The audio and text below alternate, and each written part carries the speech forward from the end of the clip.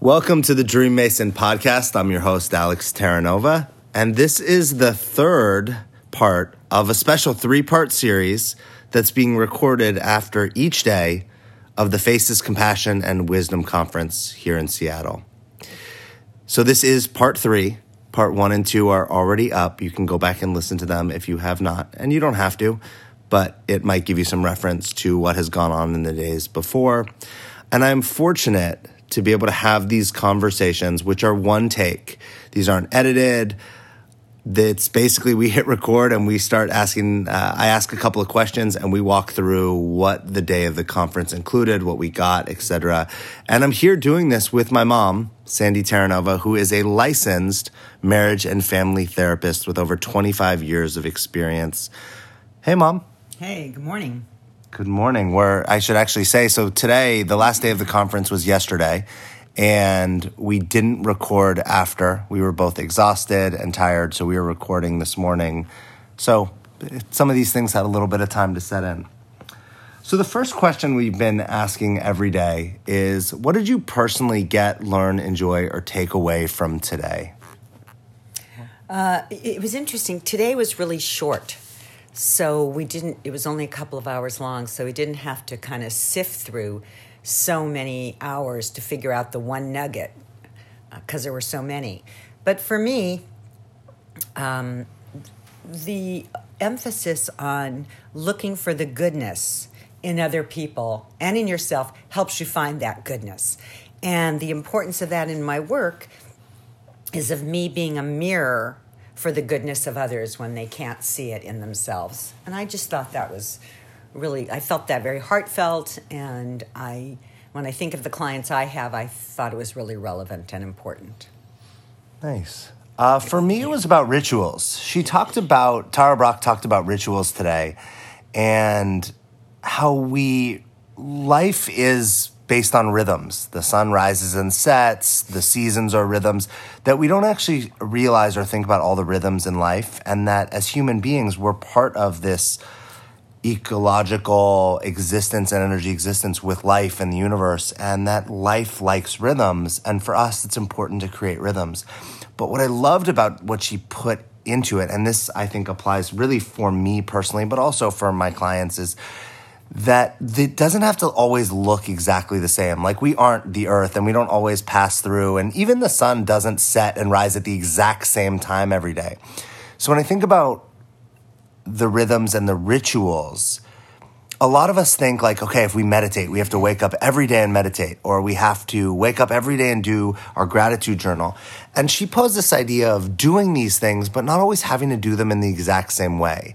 So she said something to the effect of, if you meditate every morning, maybe some days you get up and you sit and you do a seated meditation. And maybe another day you stop and you do a walking meditation. And maybe one day you do your meditation while sitting in the car before you actually get out of the car to walk into your workplace.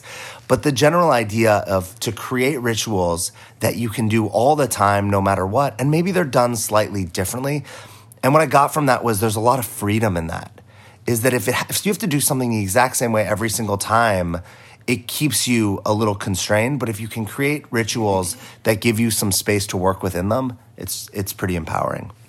I didn't think of that, and I think it's really relevant, because the problem sometimes with rituals is they become ritualized, and you're doing them just because you do them and you've always done them, and there's no real thought about the meaning of them. And if you vary them in some ways, if they're flexible in some ways, then you really have the opportunity to say, why am I doing this? And that opens that space. That was a good observation, Alex. Thanks. So our second question is, did you have any aha moments? I'll go first on this one. So the first one, the thing that was aha for me was we did this exercise or this practice to close out the day, which was essentially we sat across from a partner and the person asked you, what do you love? And you kept asking so if I'm person A, I kept asking person B, what do you love? What do you love? What do you love? So on and so on. For a certain amount of minutes, which we didn't know how long it was going to go on for, but it went on for a while. And you didn't respond. You didn't do anything except ask that question and let the person give a one-liner. And I got really present to that this was a question that I wouldn't have been able to answer 5 years ago, 6 years ago. Now, I would have been able to give some general things like, oh, I love the person I'm dating, or I love my family. That would have been it for me. And what I got present to is in all the work I've done on myself, that love isn't some giant monster that we have to like fulfill all these commitments to be able to use it or say that word or feel that way. Love is simply just a choice, is a way that we choose to feel about things. And in that moment, when I did this exercise, there were all these things that showed up that I love. And I didn't even get to cover them all afterwards. I was like, wait, but there was more. And it was really empowering and really freeing to see how many things in this life that I actually love and that there's even more. And it just occurred like a practice that I want to do more often. I want to share with people, not only clients, but friends, family, etc. And yeah, that was my biggest aha moment. What about you? You know, it's interesting. We don't talk about what we're going to talk about. We kind of answer the questions separately, which I know Alex said before, but if you didn't remember. And I, of course, had no idea what he was going to say, but that was my biggest aha moment, too, was somebody asking me, what do you love? And I said, oh, my family, what do you love? After a while, you stop really, quote, thinking of all the things you're supposed to love, and you start pours out of you all the things you do love. Everything from a beautiful sunset to mine is a Starbucks latte. I always feel, this is so amazing. I love this.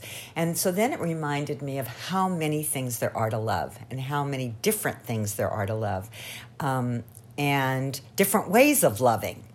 And so for me, that I also could have gone on with my list over and over again. And as I was listening to my partner, I kept thinking, oh, that was a good one. I love that too. And so I think it kind of increased the whole love in ourselves and in the room. It was a really amazing experience. And I plan on using it with some of my clients also.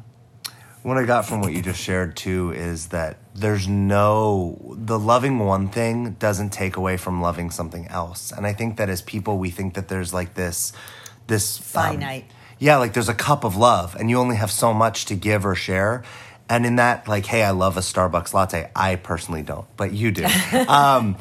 Is that doesn't change the way you love a family member or you love a dinner. Like, you can love that for exactly what it is and has nothing to do with anything else. And I think sometimes we think, well, if I love a Starbucks latte, how can I tell my husband I love him and tell a Starbucks latte I love them? That seems crazy, but the two have nothing. No, there's different kinds of love, but it's all really good feelings. Yeah. The third question is, what will you take away and bring to your clients and or practice? This still goes together because the whole day had this sort of theme of looking for good in yourself and in others. And what I do is a lot of my clients, most of my clients are just amazing people, and they don't see their amazingness. All they focus on is the parts of themselves that they don't think is amazing. And so I really want to spend more time acknowledging them for the parts of themselves they don't see, and getting them to acknowledge themselves for parts of themselves that they can love, and then till they can build up enough trust and enough feeling good about themselves that they start to begin to see what's there and identify with the larger parts of themselves, not the one negative that they seem to be focusing on. That was really important for me. For me, there was a conversation about how we get hijacked. And when I say that, what I mean by that is we get hijacked by anger, we get hijacked by sadness, we get hijacked by circumstances, we get hijacked by feeling afraid, but ultimately it's our automatic. We go into our autopilot way of living. And sometimes we go into that for a moment, and sometimes when this idea of getting hijacked is we go into like almost like a circling the drain of it. We stay in it for a really long time. And we view it, some of us might view it as bad, or we shouldn't be doing that, or especially people that are really spend a lot of time investing in themselves, whether it be through coaching, personal development, therapy, that they shouldn't go to that place, that they should be better, they should know better, whatever. And something that really hit me was it's actually just super normal. It's that reptilian part of our brain that is noticing something's wrong, and it snaps us into that place. And so first off, noticing that it's normal. and just noticing it and being with it. And this analogy was brought up that I loved, which is if you were rowing a boat to an island and the wind was with you and there was no choppiness in the water and it was easy and you got to the island, versus if you were rowing back from the island and the wind was against you and it was turbulent and there was whitecaps and you were getting thrown all around, which is actually better? Well, from an easy standpoint, the going was better. But if you look at that analogy in terms of the seasons of our life, there's seasons of our life that are easy and smooth and things just seem to work. And then there's seasons of our lives that are turbulent and rocky and miserable and upsetting and frustrating and challenging. And which is better? And in terms of the spectrum or scheme of our life, neither one is better. They both actually produce different results. They both help us grow. They both help us become people that we want to be. But it really is about how if we embrace those times or if we shun them. If we look at the turbulent times as bad, we'll likely get a lot less out of them than if we actually just notice that we're in turbulent times and be with it and see what we can get from it. Also noticing that we're in good times and what can we get from that too. Tara Brach talks a lot in hers about how we see things and therefore what they mean to us. And I think a lot about, there's some Buddhist mantras about what do you get from a circumstance, and trying to see a circumstance as what could you have gotten from it, that you see every circumstance as an increase in your wisdom or an increase in your compassion. And if you see it that way, it doesn't mean it was easier to row the boat the other way. It's still hard and uncomfortable, but when you're looking at it, you don't have to feel quite so negative and so like this was just a waste if you can find something in it that was meaningful for you. Our last question is, can you see what you learned or experienced today having an impact on our relationship? Yes, I'll go first. Mm-hmm. I think I got present to, just through really, this is the last day, so I'm going to speak to almost the whole weekend in general. I shouldn't say most, that might not be true, but what I do know is there's a lot of people out there who don't like their parents or don't get along with their parents. And maybe it's not your parents. Maybe it's other family members that you don't like or you have a hard time with. And I was just really present through this whole time that I had a good time, that the experience was good, and that I'm grateful for the relationship that we have. And yeah, there's times that you're super annoying, and there's times that I want... and I find you perfect all the time. And there's times that I want it to be different, and I think that's actually just normal human beings.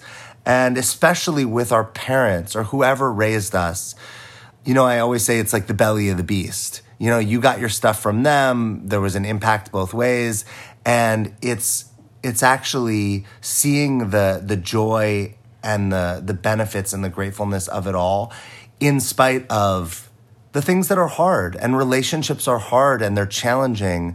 And I think that at the end of the day, to have spent 3-4 consecutive days together and gotten along and laughed and learned and been able to partner on all these things is really rewarding and unique, and really unique. I don't know that everybody out there could do this, whether they want to or not. No, it was enlightening for me too in that way, because it's really neat to know that you can totally disagree with somebody about something, have different beliefs, and when you don't let that take on a meaning of the relationship, it has nothing to do with how you love the person or how you enjoy the person. It's just you like the color red and they like the color blue. Now, sometimes it's about more important topics, but the reality is it's still red and blue, and you still love each other. And I am also really grateful, more than grateful. It makes me actually teary to think that I'm so blessed to have both of the children in my life that I can be close to, that we can disagree, that we can ask things of each other like, don't talk on the phone too long because I don't like it, or whatever it happens to be. And there's still this huge feeling of love and fun and enjoyment. And that's a blessing that I'm very, very grateful for. Particularly with Alex on this trip, the whole exercise on love, as I heard some of his responses and my responses, it showed me different sides of him that I didn't know were so prominent for him, different aspects of him that show how his intelligence in ways that I didn't know, show his empathy and compassion in different ways. And it just gave me more to love. And I'm very grateful for this because it's sort of an example, again, that there's just there's not a finite amount of love. And you think you love someone so much, and then you learn something about them, and you say, oh, my God, I even love them more. And that's really an exceptional way to feel. And, again, a blessing. Thanks, Mom. Thanks for doing these. If you guys have listened to the first and second, I'll just say it again. Doing podcasts is not in my mom's comfort zone. This is not something she was excited to do with me. I pretty much, forced, enrolled, but I got her to do this, and I think we've had a good time doing it. And those of you who have shared texts, emails, comments back on social media, appreciate it. It's great to hear that people are enjoying listening to these and getting something for yourself. Mom, thanks for being out of your comfort zone. Thanks for being a role model. Thanks for teaching me stuff. And thanks for presenting things in these conversations that I haven't seen. And thanks for inviting me to this, because I wouldn't be here if you hadn't invited me. And thanks for inviting me multiple times, because I think I said no 1 or 2 times before this. So that's actually a great lesson in itself, is like when we want something, sometimes it takes more than one ask. So thanks for that. And thank you for making me do this, although I can't say that I felt totally comfortable doing it. I really liked our interactions as we did this, and it made me feel more comfortable. And I have to say, to some extent, I enjoyed it. So thank you for having me come out of my comfort zone. Yeah, you're welcome. If you guys enjoyed this, please share it with a friend who needs to hear it, who you think would like to hear it, who just would like to hear the podcast in general. Tag someone on social media. Shoot me a review. If you have any feedback, thoughts, I'm happy to hear them. If there's something else that you want to hear a podcast on, or someone you want me to talk to, a dream mason in your life, please reach out, share their story with me, tell me, connect me with them. I would love those suggestions, feedback. Thanks for listening. It's been great to be able to do this special 3-part series. I hope you all have enjoyed it. You guys know where to find me on social media at Inspirational Alex on Instagram, alex@thedreammason.com if you want to shoot me an email, or thedreammason.com. Thanks again for listening. And remember, you are a dream mason because your dreams don't build themselves.